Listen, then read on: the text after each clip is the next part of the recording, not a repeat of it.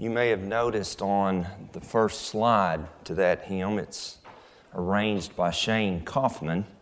Shane is the worship leader for the Memorial Drive Church of Christ in Tulsa, Oklahoma. Some of you may know that. What you may not know, Shane Kaufman was born in Valley View Hospital in Ada, Oklahoma, about 2 weeks after my sister. So he should be celebrating a birthday right about now. But anyway, Stephen, thank you for leading us in those beautiful hymns this morning. One other quick announcement while I have everyone's attention. If you are a life group leader and you have not received your second envelope, please see me. I still have, I think, 5 or 6 to hand out. This is the first Sunday that we have been back together, but after we met a couple of weeks ago and handed out the initial envelopes to our life group leaders, we had an anonymous donor come back and say, I want to double that, and so our life groups have $1,000 to pay it forward rather than just $500. And I've visited with several of our leaders over the past week or so, and really some exciting things are being discussed. And I know those discussions will continue tonight or maybe the next time your group meets. So that's really, really exciting, and looking forward to hearing back after everyone has used those monies in our community.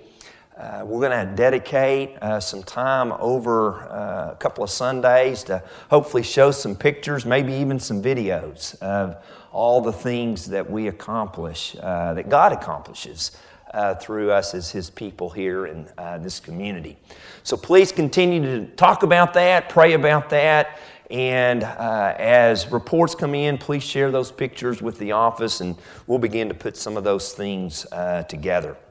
If you brought your New Testament this morning, turn to Matthew chapter 6. Matthew chapter 6. We'll be studying together verses 9 and 10 this morning.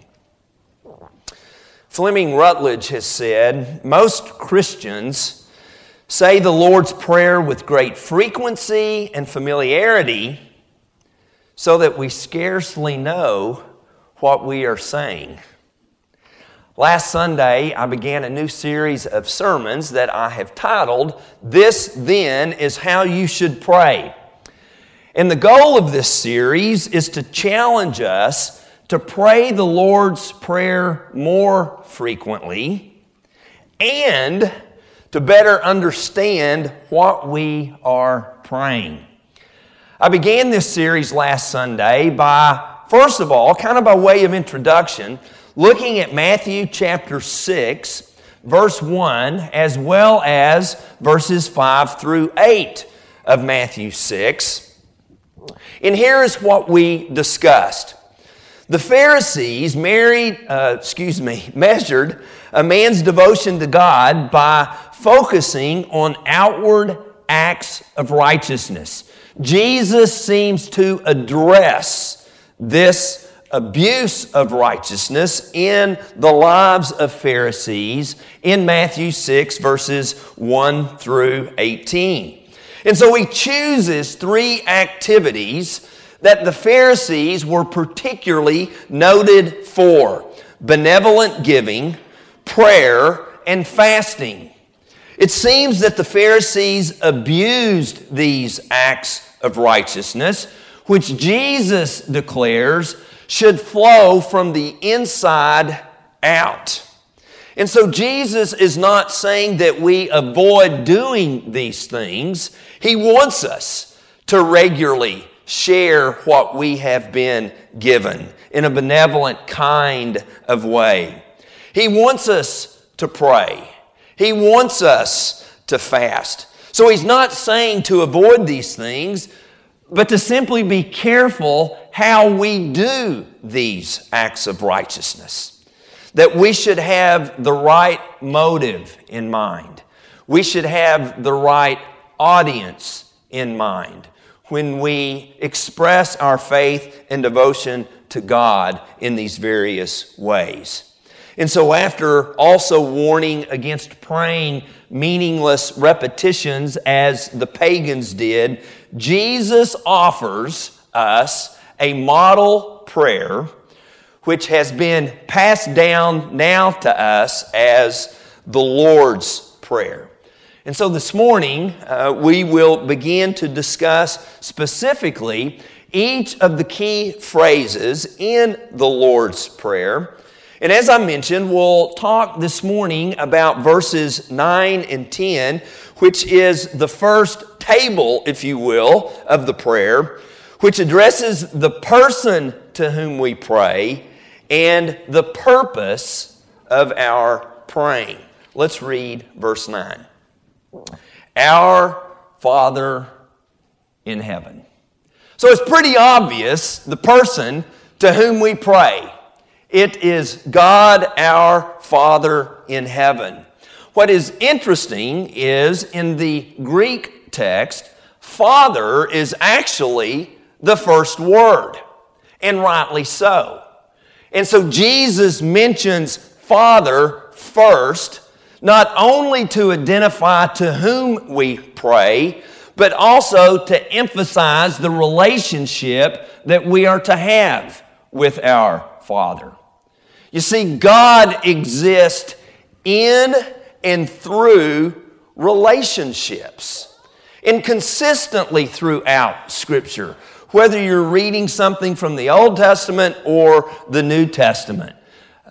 God regularly refers to His people as His children.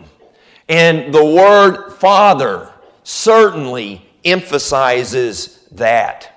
So as we begin to discuss the meaning and significance of the Lord's Prayer, it begins by understanding this relationship that we are to have with God as our Father, and we are His children.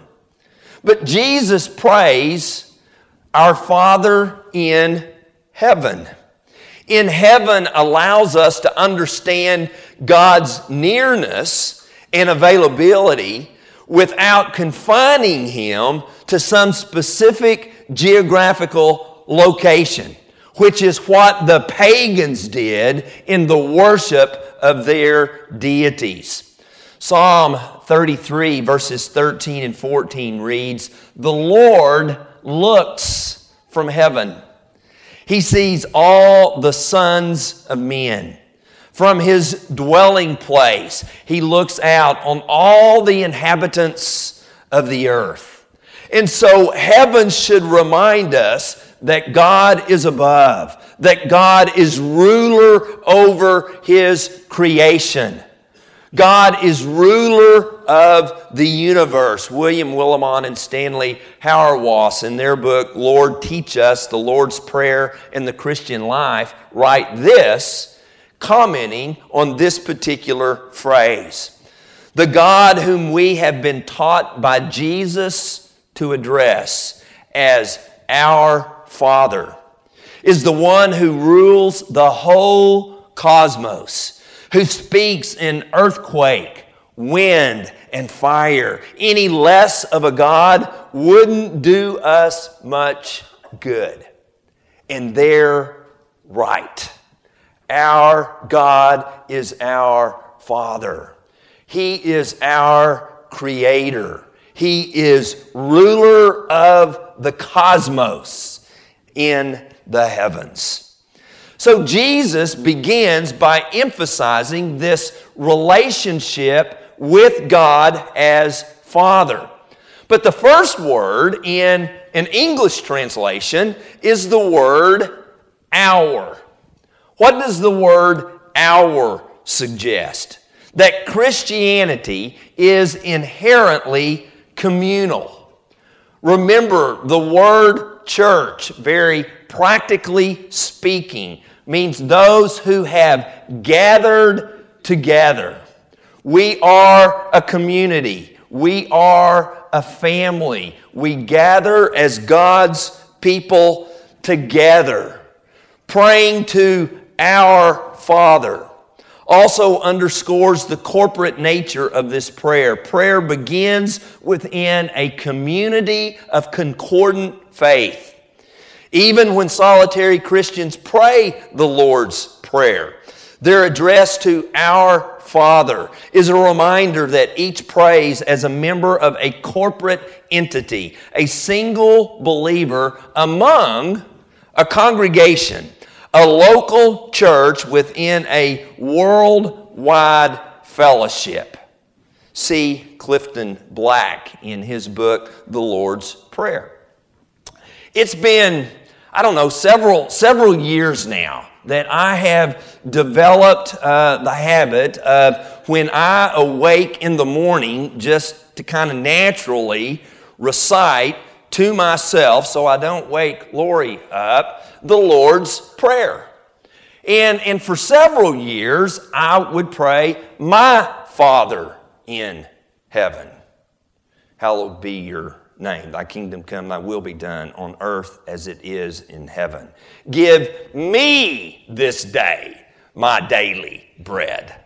Forgive me of my sins as I forgive those who trespass or sin against me. Lead me not into temptation, but deliver me from evil." And after studying this, I've repented of that. And so now I am no longer praying, "My Father in heaven," but I've gone back to quoting this Lord's Prayer as Jesus tells us to, and being reminded that we are together. And this prayer is designed to be very communal in its orientation. But there's one other thing about Jesus telling us to pray, "Our Father." Not only does it emphasize the relationship we have with each other, but what else does it emphasize? Our relationship with Jesus himself. So this plural possessive pronoun not only suggests the community aspect of this prayer, but Jesus also invites us to take our place beside him in praying this prayer. And so at the very beginning, this prayer emphasizes relationships. Our relationship with God as our Father. Our relationship together as his children. And our relationship with our Savior and Lord Jesus as our brother, as we are in a relationship with him as well. The prayer continues then with the second part of verse 9 and through verse 10. "Hallowed be your name, your kingdom come, your will be done on earth as it is in heaven." And so the purpose of this prayer is now indicated and expressed through three petitions that are very closely related. These three verbs that we find in these three phrases, hallowed, which by the way is a verb, not an adjective, come, and done are actually third-person imperatives. They're passive in mood, or voice. That is, they are commands. And when the imperative tense is used in this sense, it has the force of urgency or a request. And so maybe a more literal translation or a better translation of the Lord's Prayer would be, "May your name be hallowed. May your kingdom come. May your will be done." And because they are passive, it means it is God's name that is to receive the action. It is God's name that is to be hallowed. His kingdom is to receive the action. It is to come into our lives. And God's will is to receive the action. It is to be done on earth as it perfectly is in heaven. The word hallow may not be a word we use as often in our language today. It simply means to honor, to esteem, to make uncommon, to treat as special. And so when we pray, Lord, may your name be hallowed. May your name be treated as special, as uncommon, as unique. When we pray, may your kingdom come, we are talking about God's rule coming into our lives. The word kingdom, we could spend an entire quarter talking about the word kingdom. It's an abstract noun in the New Testament relating to what we might call kingly or royal administration. The ideas of kingship, royal power, royal rule, kingly reign are ways that we could translate or maybe better understand the word kingdom. It is not static, but dynamic. And so kingdom of God or kingdom of heaven denotes God's kingly rule. The kingdom of God is the range of His perfect, effective will. It is the domain where what God desires and favors actually happens. And so this petition, this purpose of the Lord's Prayer is that His rule, His reign might be manifest and effective throughout the world and especially in our own individual lives. N.T. Wright, in his book, The Lord and His Prayer, writes this: the second main petition in the Lord's Prayer, Thy kingdom come, rules out any idea that the kingdom of God is purely a heavenly or otherworldly kingdom. It is His rule, His reign, that is also to be visible and extended in the world in which we now live. And again, especially in our own personal lives. The third petition, the third purpose of this prayer is parallel to kingdom. And that is when Jesus prays, your will be done on earth as it is in heaven. God's will is His purpose, desire, and commands. And when Jesus prays, your will be done on earth as it is in heaven, what is the implication? That God's will is not always done on earth as it is in heaven. Because sometimes I do Randy's will instead of God's will. And we can often be very selfish in the choices we make. So God's rule is not yet perfectly visible and executed in the way He nor we should long for it to be. Because again, many times man does as man wills rather than what God's purpose is for our lives. So Jesus is bidding us to pray that life on earth may come to approximate more nearly life in heaven, where God's will is perfectly done. So I might summarize the first or top table, if you will, of the Lord's Prayer with these 2 points. Number one, the first phase of the prayer establishes, again, the relationship in which the prayer can be meaningful.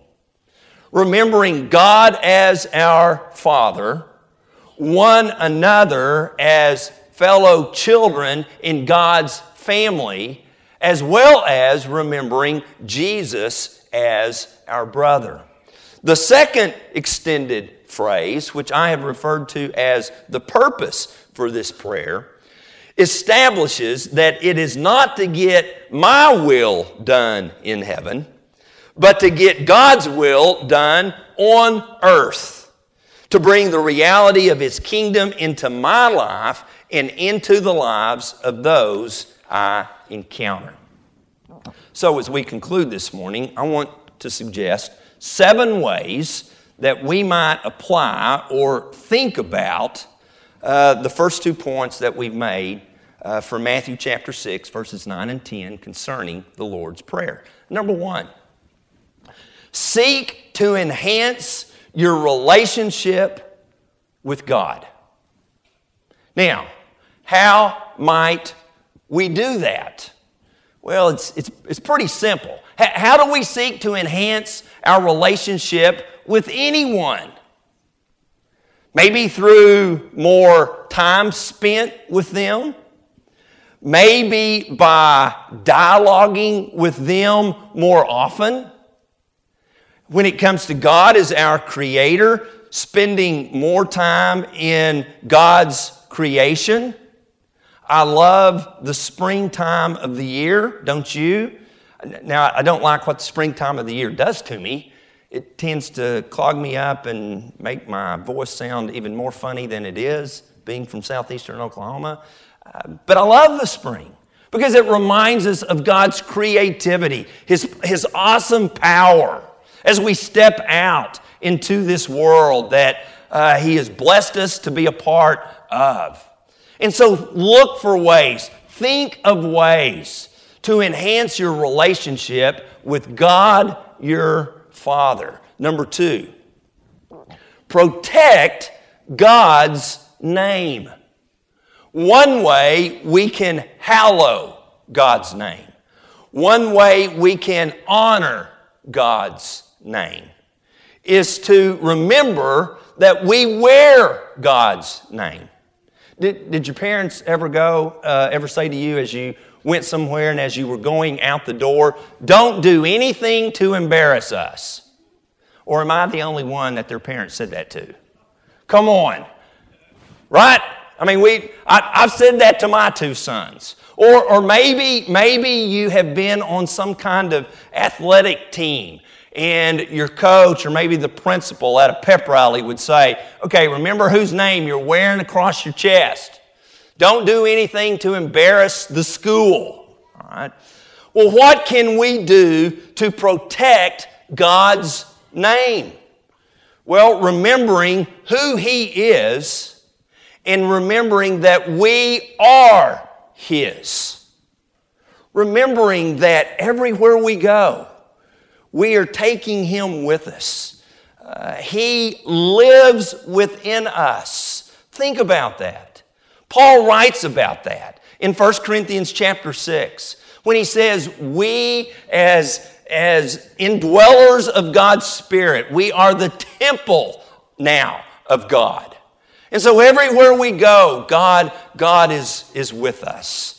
And again, we are wearing His name. And so live our lives in such a way that we honor Him and we protect His name. Number 3, again, remember the importance of communal prayer. Remember the importance of praying together. Praying together.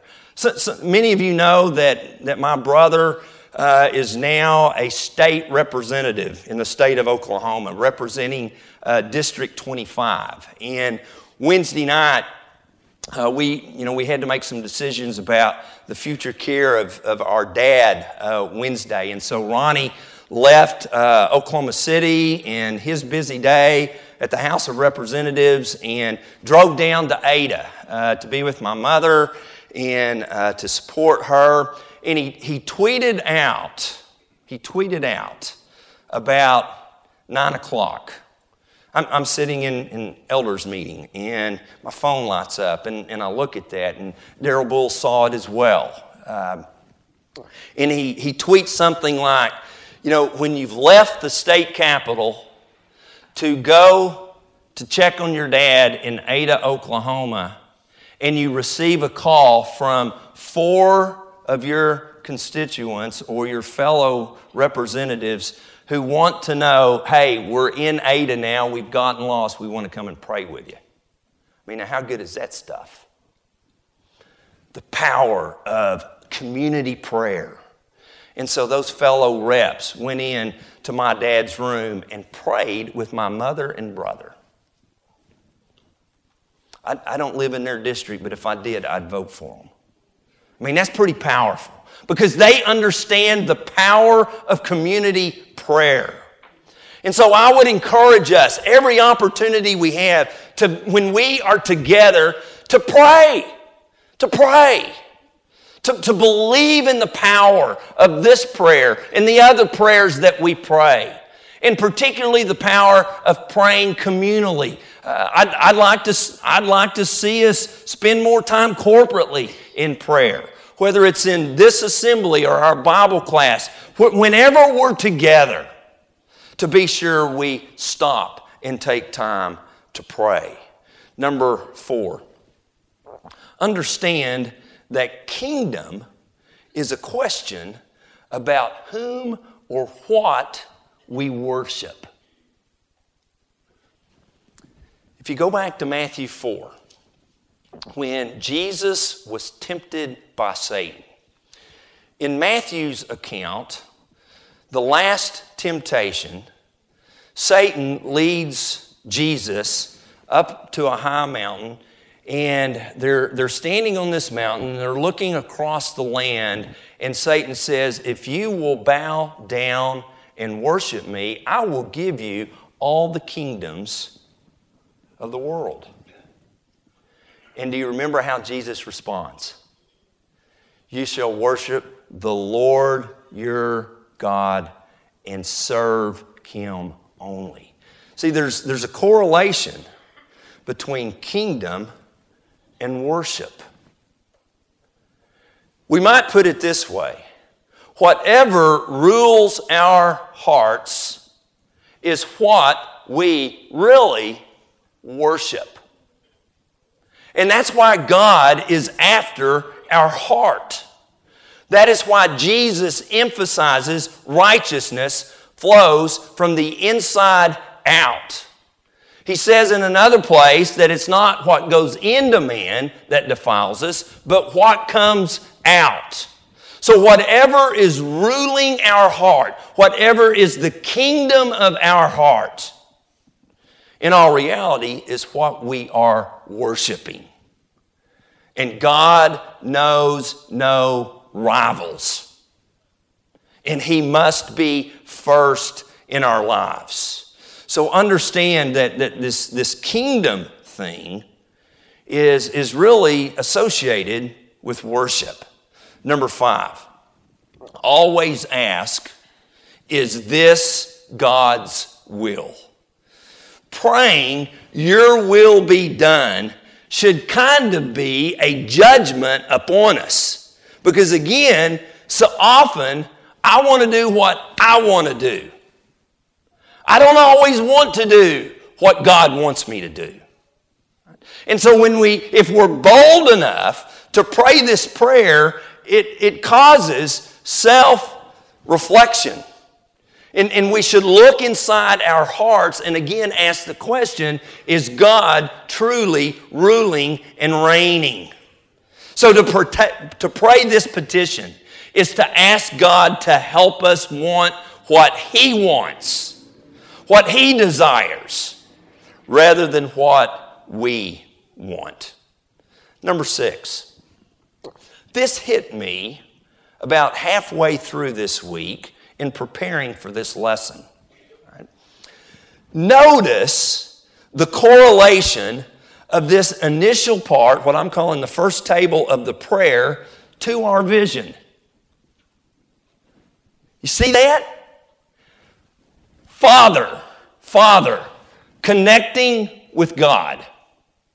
Our unity of believers. Making God's name holy in our lives. Again, connecting with God.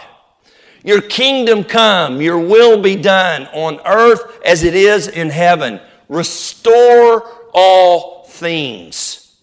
Glenn Stassen, in his book, Living the Sermon on the Mount, in commenting on the Lord's Prayer, says, when you pray that the will of God be done on earth as it is in heaven, envision conflict being resolved. If we can be a peacemaker in our community, if we can promote peace in the lives that we are a part of, we're restoring all things. Stassen continues. When marriages and families are healed, when truth told and people are faithful to one another, initiatives that break through the vicious cycles of retaliation, and love that creates new community among people through forgiveness, reconciliation, and peacemaking. We are becoming instruments through which God's will is being done, and the kingdom is breaking forth in God's creation, restoring all things. Where healing and restoration occur, there you see the kingdom of God. And then finally, number 7. If we're going to pray this prayer, I hope we understand we got to live the prayer. If we're going to pray this way, we got to live this way. And really, that is kind of the whole theme of the Sermon on the Mount. Is living life on a higher plane. Living life as God has designed it. In which we do connect with God.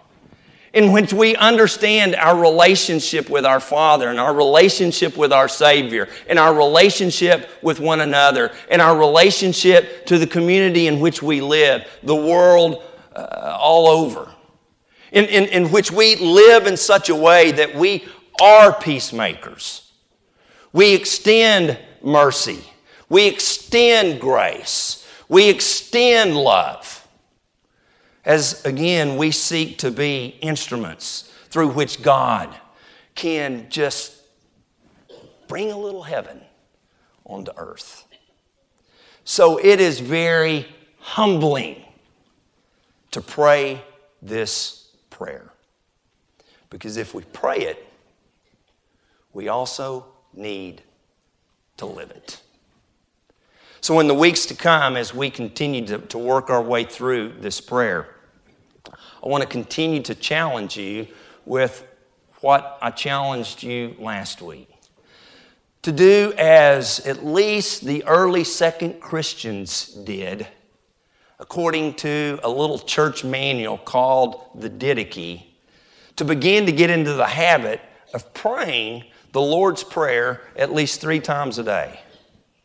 But when we pray that prayer at any time, to remember to pray it is to live it. And are you living for Jesus this morning? If we can assist you in your walk with your God and with your Lord, if we can encourage you in any way, please come while we stand and sing.